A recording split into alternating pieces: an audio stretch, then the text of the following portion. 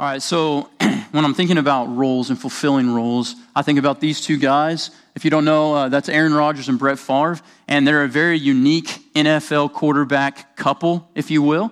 Brett Favre was one of the best all-time quarterbacks in the history of the NFL, and he was promptly taken over by Aaron Rodgers, who actually turned out to be, in my opinion and most people's opinion, better than Brett Favre himself. Rarely does that happen in the NFL. The role change there is very unique, right? Because most of the time you have a great quarterback and then he gets taken over by somebody who's just not very good or just can't compete. And so I thought about this when I was thinking about roles and how people view their roles. And when, I don't know if you know this, but when Aaron Rodgers took over for Brett Favre right before that, when Brett Favre was still playing for Green Bay, Brett Favre did not like Aaron Rodgers very much. And so this is a quote by Brett Favre. He says, "My contract doesn't say that I have to get Aaron Rodgers ready to play." Okay, he goes on, he says, "There's no clause that says you have to groom the next guy who's going to take your job or else. It doesn't work that way." Okay, Favre didn't understand his role. I don't think he was humble in it, and I don't think he was diligent to finish it at Green Bay. Okay, and I think that because he was not willing to help Aaron Rodgers, which I think, in my opinion and in his coach's opinions, that was part of his role. Okay, he wasn't humble in it because he didn't think Aaron Rodgers could take his place. And he could, and he did. And then he wasn't diligent to finish it because, again, at the end, he said, "I'm not going to invest in this guy. I'm not going to help this guy." And I think that was a part of his role, as well as his coaches did as well. And so today, we're going to look in this passage, and we're going to see JTB fulfilling his role despite what makes most of us quit trying to fulfill our roles. Each of us have roles. We have several roles that God has given to us. Okay, like me, I'm a husband, father, youth director. I'm a son, a brother, an uncle, a friend, a mentor, a student. I have lots of roles, right? And God's placed me here in this spot with these roles, and I want to try and fulfill those roles. You guys have roles too, okay? Wife, daughter, son, employee, whatever it is, light, teammate, whatever your role is, you know it, and God has put you in that role. So the question again that I want us to think about as we go through this passage is, how can I fulfill the roles that God has given to me? How can I fulfill the roles that God has given to me? Okay, so we're going to look at it from the standpoint of John. I think he's a great example. Instead of a negative example, I think he's a great example of this. First thing we need to look at, John the Baptist understood his role. I see this in verses 22 through 28. We'll get a little bit of context in this as well. For those of you who aren't in youth, which is most of you, except for you guys over there, you guys don't have all the context that we've been going through together, but we'll go through some of it a little bit. So look at verses 22 through 28 with me. It says, "After these things, Jesus and his disciples came into the land of Judea, and there he was spending time with them baptizing. And John was also baptizing in Enon near Salem, because there was much water there, and the people were coming and were being baptized. For John had not yet been thrown into prison. Therefore, there arose a discussion on the part of John's disciples with a Jew about purification. And there came to John and said to him, 'Rabbi, he who is with you beyond the Jordan,'" that's talking about Jesus, "'to whom you have testified, behold, he is baptizing, and all are coming to him.' John answered and said, 'A man can receive nothing unless it has been given to him from heaven.'" All right, we're going to stop there. I'm not going to read 28 yet. We'll read 20 in a second. Okay, so what's going on here? First, Jesus and his disciples are baptizing. It's the very, very beginning of their ministry. Okay, so if you've been with us in youth, we've been going through and looking at John. John starts very early, unlike the Synoptic Gospels, which are the three other Gospels. Okay, and so he starts very early, and he shows what Jesus did at the wedding of Cana, turning the water into wine. Even before that, he shows John the Baptist meeting Jesus and saying, "Behold, the Lamb of God who takes away the sin of the world." And then after that, the wedding of Cana and some other things. And all of this has just happened. So here's a map, kind of what Jesus has been doing. I'm going to use the right side because JB always uses the right side. And I can tell because all of you look directly this way. But basically what's been going on here, this starts at the wedding of Cana, but basically we're unsure exactly where John the Baptist met Jesus. I kind of think it's over here somewhere. But anyway, he does the wedding of Cana right over here. Right? And then he kind of travels up here a ways, and then he comes all the way down here to Jerusalem, okay, traveling. That's the line they think that he traveled there. But he comes all the way down to Jerusalem, and he has that first time that he cleanses the temple. Remember, he goes into the court of Gentiles, and he has zeal for God, and he overturns the tables and gets all the animals out of there and says, "You guys are using this in the wrong way. This is a house of prayer. for my Father, and you guys are using it as a den of robbers. You guys remember that? That's the first time he does that. He does that a couple times. Okay, but he does that in Jerusalem.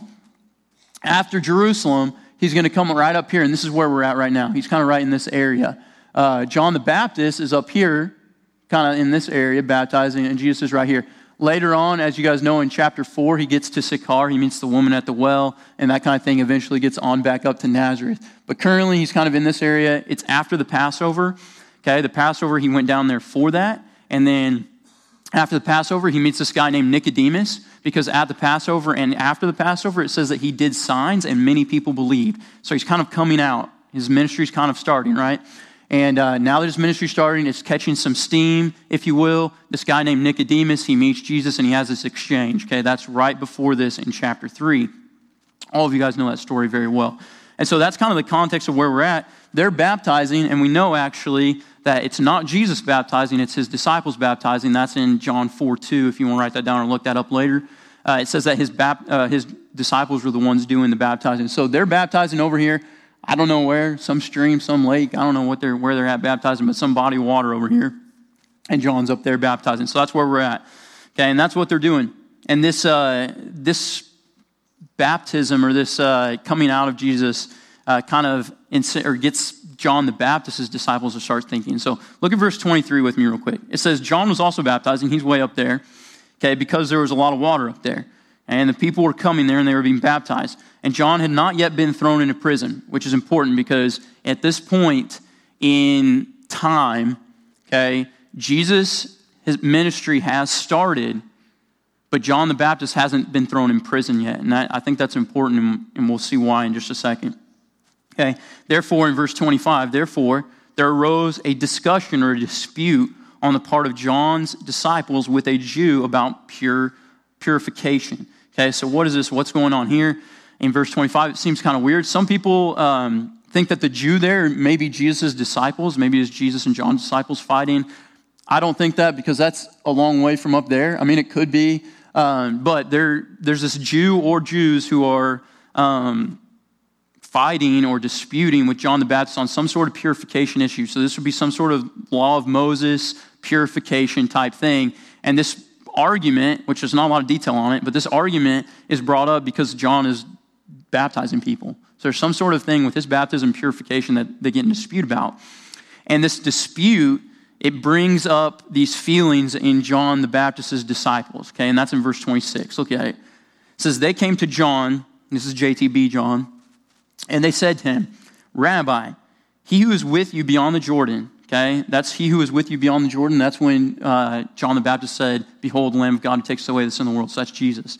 Okay, so this guy that was with you beyond the Jordan, to whom you have testified, behold, he is baptizing, and all are coming to him. Okay, so they're jealous. They're jealous of what's going on in Jesus. So why are they jealous? Okay, we got to put this into a little bit of context here. First off, John the Baptist had some disciples that already went with Jesus. Okay, if you think of John and Andrew, not JTB John, other John, John and Andrew, they had already left John the Baptist to go be a part of Jesus' ministry. Okay, so there's already some of their friends, their friend group, their disciple group, their following group that had left and gone over to this other guy. Now, all the people, not the followers only, but all the people are starting to follow. And you got to think about it this way too. John the Baptist was very, very popular. He wasn't some guy that, nobody ever went to, nobody ever knew about, just some weird prophet in the desert. Okay, there's a reason that the Pharisees in chapter 1 or the religious leaders in chapter 1 come to him and they say, who are you? Are you claiming to be Christ? Are you claiming to be the prophet? Who are you? We want to know. They wouldn't do that if there was nobody following him, right? So he has this big spotlight, and now that spotlight is starting to get turned to Jesus. It's starting to get turned to Christ. And so all of John the Baptist's disciples, they start getting jealous. And rightly so, not rightly so, understandably so. I would be jealous too, right? If my guy, the guy that I'm following, the guy that I'm looking to, his role starts to change. And he starts to be no longer in the spotlight, no longer in the front row, no longer really followed or listened to, I would get jealous as well. John the Baptist's response, it shows he understands the role that God has given to him. Okay, look at this in verse 27. It says, John answered and said, and by the way, the rest of this is all John's reply. Okay, and so we're going to look a lot about his reply and what it says about him. Okay, so John answered and said, a man can receive nothing unless it has been given to him from heaven. You yourselves are my witness that I said, I am not the Christ, but I have been sent ahead of him. So the first thing he says, and the first thing he talks about is God's sovereignty. And I think it's a little bit of a general statement because I think he gets a little more specific in verse 28.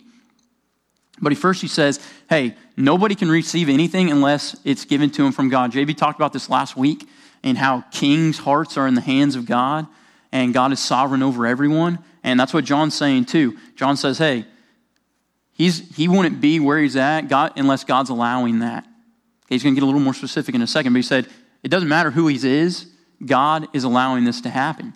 Okay, this is Jesus. Okay, this is Jesus saying kind of the same thing. This is when he's been arrested and now he's before Pilate and he's talking to Pilate and he says, you would have no authority over me unless it had been given to you from above. For this reason, he who delivered me to you, it has the greater sin. So he's saying, Pilate, hey, you don't have any power unless it's given to you by God.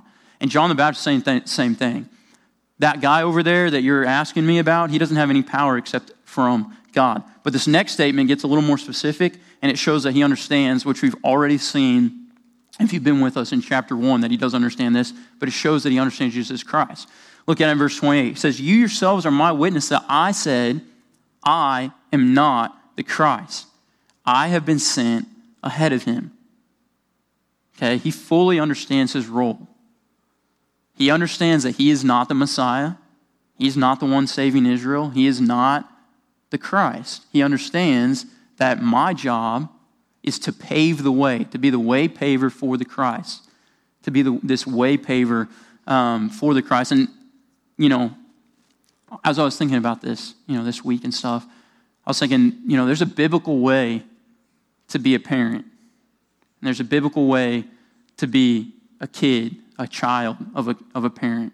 There's a biblical way to be an employee.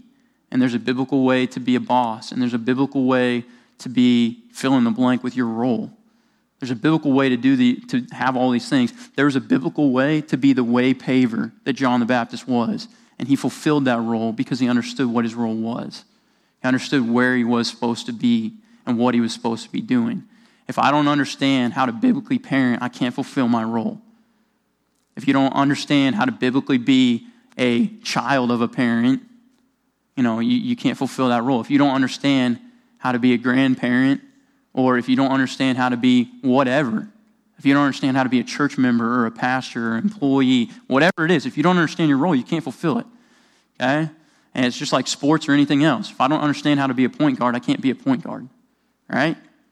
I play basketball. That's why I use point guard. But if we don't understand our role, then we can't fulfill it. John the Baptist understood his role, and all of us have a role that God has given to us. All of us have a lot of roles that God has given to us, and we need to fulfill those roles, I think. Okay, so number 2, John the Baptist is humble in his role. He's humble in his role. This is in 2 verses 29 and 30. He gives an example, and then verse 30 is short, but it's probably the most popular thing that John the Baptist has ever said, because throughout history, it's one thing that's been quoted by him from everybody. Look at it in verse 29. He says, he who has the bride is the bridegroom. But the friend of the bridegroom who stands and hears him rejoices greatly because of the bridegroom's voice, so that joy of mine has been made full. He must increase, and I must decrease. John is humble in his role. This is one of the hardest things ever to be, right? Usually either we decide we want somebody else's role, or we think our role is the best to a degree that we're prideful in it. John the Baptist doesn't here. He doesn't want anybody else's role. He understands his role, and he's also humble in his role and what it is. And so I really like this. Okay, John the Baptist, he makes or gives an illustration. I like illustrations just because I like stories and stuff. Probably because I'm kind of dumb, so I like it to be explained to me in a better way. But he gives a story, and I really like it. We have to change it just a little bit for our culture, but we'll go through and see what he says. So first off, he gives the illustration of a wedding, right? And so in the wedding, in that culture, the focus was not on the bride as it is today's culture. It was focused on the bridegroom, okay? It was focused on the bridegroom. But before the bridegroom came, there's this friend of the bridegroom. Some of your translations may say friend of the bridegroom. Some may say something else. But it's basically, in today's culture, it's like the wedding planner to the bride. Okay? And it's like this groomsman who takes care of everything. See, this is a quote by Blum. He says, the assistant, that he calls it the assistant, but this is a friend in my translation. The assistant or the friend acted on behalf of the bridegroom and made the preliminary arrangements for the ceremony. So basically what happened in a wedding was this friend, he'd go around and get everything ready. He'd set everything up. He'd get all the people ready. He'd do everything that the bridegroom wanted done. He'd get it all ready. Okay, and that's like the wedding planner of today, right? The wedding planner's racing around weeks before the wedding, getting everything ready, making sure the flowers are right, the colors are right, all this stuff right. Sometimes it's the mom, right? The mother or mother-in-law or whatever. They're racing around. They're doing all this stuff, getting everything ready. And that whole time, everyone's looking to who?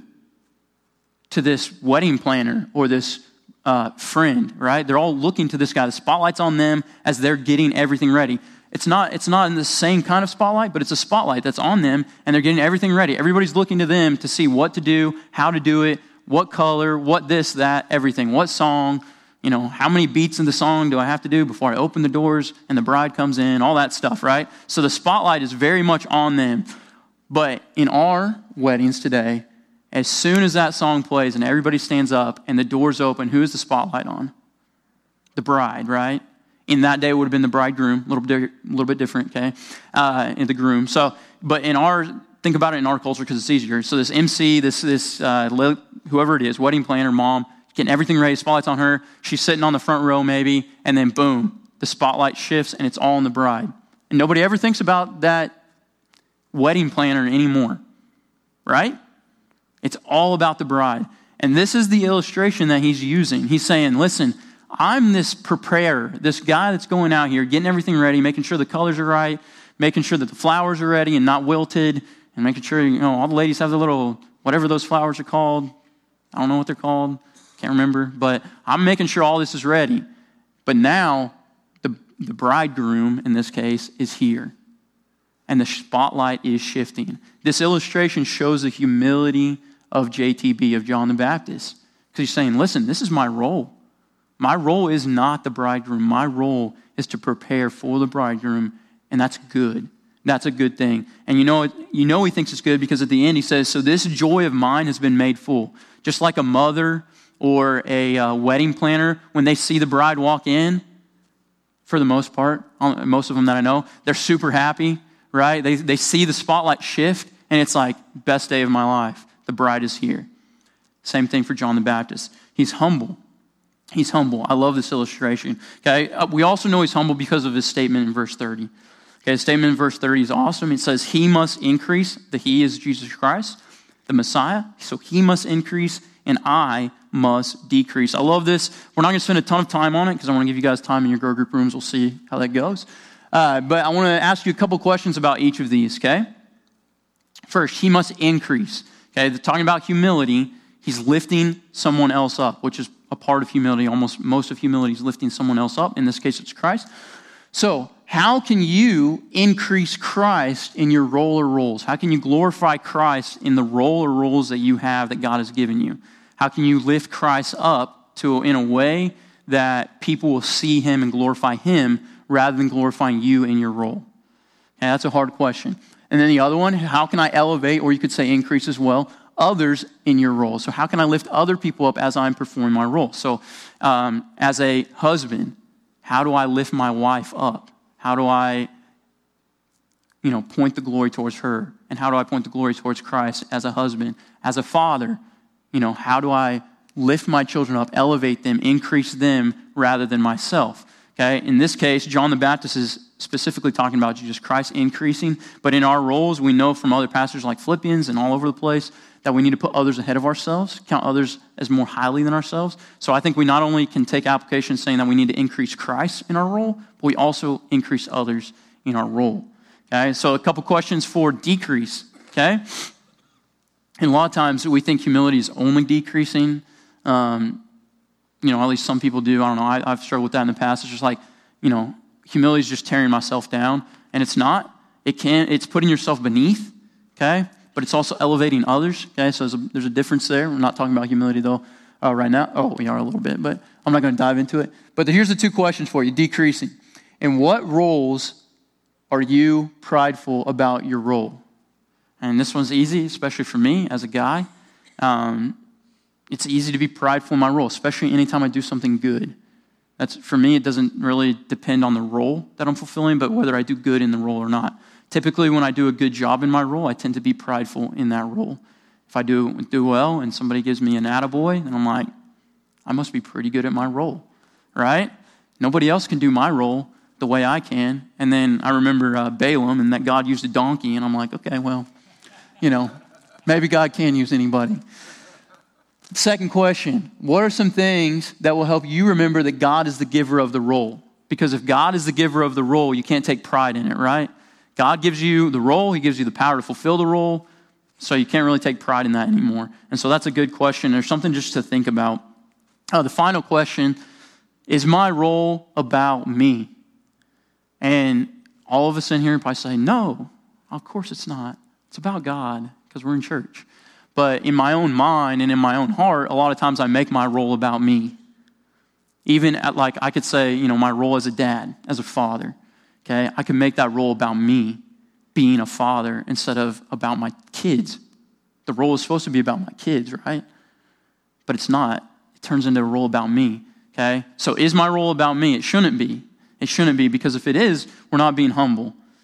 We make our roles about us. Okay, so John the Baptist doesn't do that. He gives an illustration and then makes this grand statement of he must increase, I must decrease. He's humble in his role. He understands his role, what it is and how to do it, and then he is humble in it. Okay, and the final thing, before we split off, John the Baptist was diligent to fulfill his role.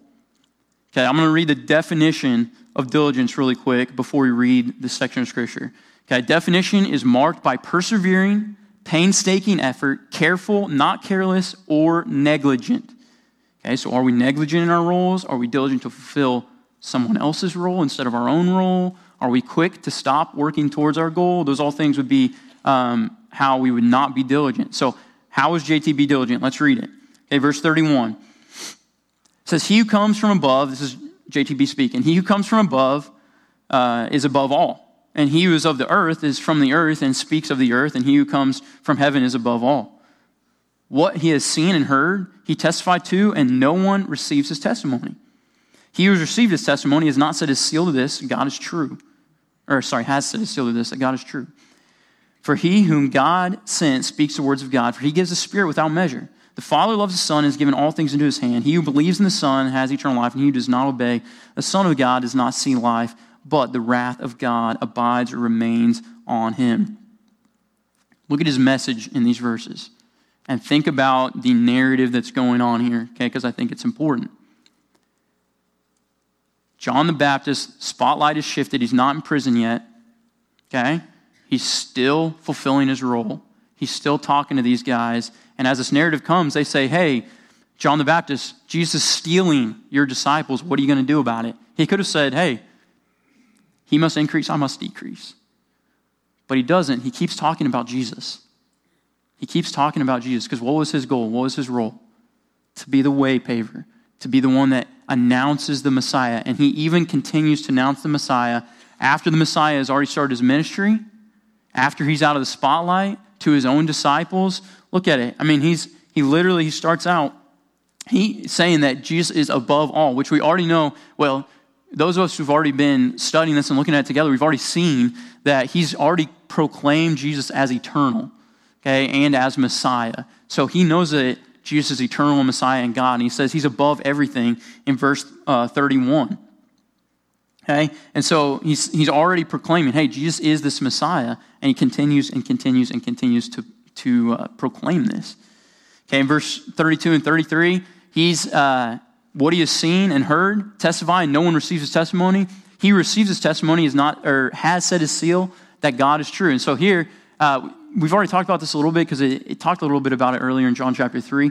But Jesus' testimony as a whole, verse 32 is like a zoomed out as a whole. And then verse 33 zooms in to personal. So verse 32, it says, hey, nobody's receiving his testimony. Okay, that means like Israel's not receiving his testimony. People, no one's going to set him up as Messiah, as king, all this stuff. But there are individuals who do and who have. And those who accept or receive the testimony, okay, that would be those who believe in Jesus for eternal life. Okay, they have set their seal that God is true. Okay, so what does that mean? That means that Jesus is from God, right? Because what he's saying is, if I believe in Jesus for eternal life, I'm saying that God is true. I'm stamping it with my seal, saying that God is true. So he's saying Jesus is from God. He's not just saying, like in verse earlier when we saw it, he's not just saying, well, God makes some people, he raises some people up and he sets some people down. Jesus is popular and, God's allowing that. Okay, he did say that as a general statement. Now he's saying, but this isn't just some guy. This is the Messiah. He's God. He's overall. And anybody who accepts him is accepting God because he is God and he is one with God. Okay, and then verse 34, for he whom God has sent speaks the words of God, for he gives the Spirit without measure. What does that mean? That's kind of weird. I think it means a couple things. Some people would say it means that the Spirit in the past at this point had not been indwelling people fully all the time because it would come and go, and stuff like that. And so they might say, well, Jesus had the fullness of the Spirit. And I think that's partly true. I mean, I look at David, I'm like, I don't ever see this Holy Spirit leaving him necessarily. So I'm not sure about that. I think it almost has more to do with the Trinity. No one has the fullness of the Spirit like Jesus because Jesus and the Spirit are one. And that's kind of where I take that. I say, you know what? God, Son, Spirit, Father, Son, Spirit, and they're that unity there. And I think that Jesus has we all have the Holy Spirit in us, but we aren't the Holy Spirit. Jesus was the Holy Spirit. There's nothing of the Spirit that he doesn't have. I know we can't understand that or grasp that because it's just beyond us, but I think that's kind of what it's talking about there. Verse 35 goes on to say, the Father loves the Son and has given all things into his hands. So he kind of sums it up there, saying that Jesus is the Son, this one that is taking over the spotlight. He is received everything from the Father. Everything is in his hands. He's got everything. Okay, so again, he's stating his deity there. Okay, and then verse 36, he sums it up, which 36 goes really good with verse 18. If you guys can mark it and study it on your own, look at it.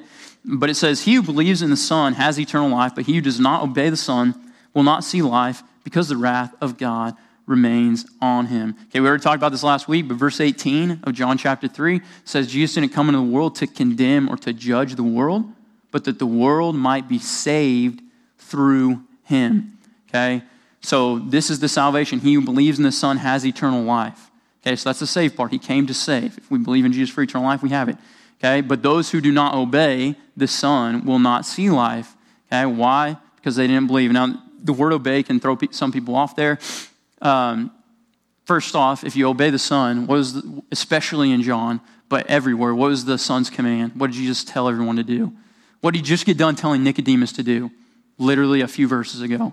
His one command to Nicodemus, you must be born again, believe in the Son, and you will have life. So that is the command that you're supposed to obey. It's still believe in Jesus for eternal life. Some manuscripts actually have that as believe. I don't know if it's because they were, I don't know why, but some of them have it as believe. Either way, though, it means the same thing, so I don't really see a big difference in it because there is one command from the Son, and that is to believe in Jesus, believe in him, believe in the coming Messiah, which is himself. And so this is saying those who believe they already have that eternal life. They have the eternal life. Those who don't believe do not have eternal life. Okay, and this goes again with verse 18, so you guys can look at it, but those who don't believe don't have eternal life, not because Jesus came. That's why he didn't come to judge. Like if I'm not getting eternal life, I'm making this really confusing, but I'm not getting eternal life because Jesus came. Like he didn't come to judge. He didn't have to come for me to get judged. You know what I mean? Like he didn't have to come for me to be condemned. Right? I did that all on my own. He didn't have to come to do that, right? And that's why it says he didn't come to condemn or judge. He came to save. That was his goal. That was the first time he came to save. And all who believe in him have that eternal life. And so, going through all that, we see this message of John the Baptist, right? The reason I think this shows that he's diligent to fulfill his role is because this is the same message that he's been teaching the whole time. Look at it. He never gave up. this would be a time in his life when he should stop. He should stop proclaiming the Messiah. The Messiah's already taken over. He doesn't need to proclaim the Messiah anymore from human standpoint, right? He doesn't need to. The Messiah's here. He should just give up. Okay, his words match his actions. We see that all throughout the book, and whenever we see him, Jesus even talks a little bit about it later on. But his words, what he's saying, matches his actions. He's not prideful. We see that. And then he continues despite trials. There are several trials in John the Baptist's life that we've already seen in John, little or big. One that we noted earlier on is that he's about to get arrested by Herod and killed. And that's a big trial. But even before that, in verse 20, even verse 22 through 28, his disciples coming to him with this problem of Jesus taking over. I mean, that's a trial. If we look at it in the scripture on happening to somebody else, and we're like, that's not a big deal. But if that happened to us, that would be a big deal. That would be a trial in our life. In chapter 1, he gets questioned by the religious leaders. I mean, that's a big deal. He doesn't stop because he's questioned by these guys. Like I said, he gets in prison later on. Nothing stops JTB from fulfilling his role. Nothing stops JTB from fulfilling his role. So how can he do this? I think that understanding that God is in control and that God has put John the Baptist where John the Baptist is and that God has a role for him to fulfill is how he does this. Okay? And I think we need this as well. We need to understand that God is in control. He's put us where we are, even if we don't think we should be here, even if I don't think that I should be this way or this person or this who I am. Even if I don't think that, that's where I am because God put me there. And if I understand that God put me there and he has a role for me to fulfill where I am, then we can diligently pursue our goal of fulfilling our role. And that's hard because a lot of times I think that God made a mistake in the way that he created me or made me or who he made me to be. And if you look at our culture, the whole world thinks that, right? They're trying to change roles all over the place. Trying to, make guys girls and girls guys and husband wives. And I mean, they're doing all sorts of stuff, right? Why? Because they're not satisfied with the role that God has given them and where God's put them here on earth. They say, I don't want to be this. I'm going to change it because I don't want to be that way. But they don't understand that God has a specific thing for them to do within that role. And all of us have roles, okay, that God has given to us. Okay, whether that be a child of a parent, a worker, a parent, a grandparent, a single person. It doesn't matter. You have roles, and you have several of them. So how are we going to fulfill those roles? We got to understand that God has put us there. JTB is a great example of fulfilling his role with understanding, humility, and doing it diligently. I have a couple questions for applications. Then we'll split off into our normal grow groups, and you guys have some questions there as well. So the first application question I have, do you see your roles biblically? Okay, this goes with, do I understand my role? Because you might understand your role from a worldly perspective, but do you understand it from a godly perspective? Because the world and God say two different things about our roles, right? So do you understand your role biblically, how God wants you to fulfill your role or roles in life? Okay, next one. How do you fulfill your roles humbly? What does that look like practically? Practically, how can you be humble about doing the role that God has given you to do? It doesn't matter if you're JB teaching every week or if you're a guy that sets up the chairs, you can be prideful in your role. Sometimes I've probably been more prideful in my role when I'm setting up chairs. I get set up and I see all the chairs out there. I'm like, none of these people would be sitting down if it wasn't for me. It's pretty easy for me to be prideful if you can't tell. So, do we fulfill our roles humbly? Do we fulfill them humbly? And then finally, do you pursue your goal of biblically fulfilling your role wholeheartedly? Are you pursuing actually fulfilling your role?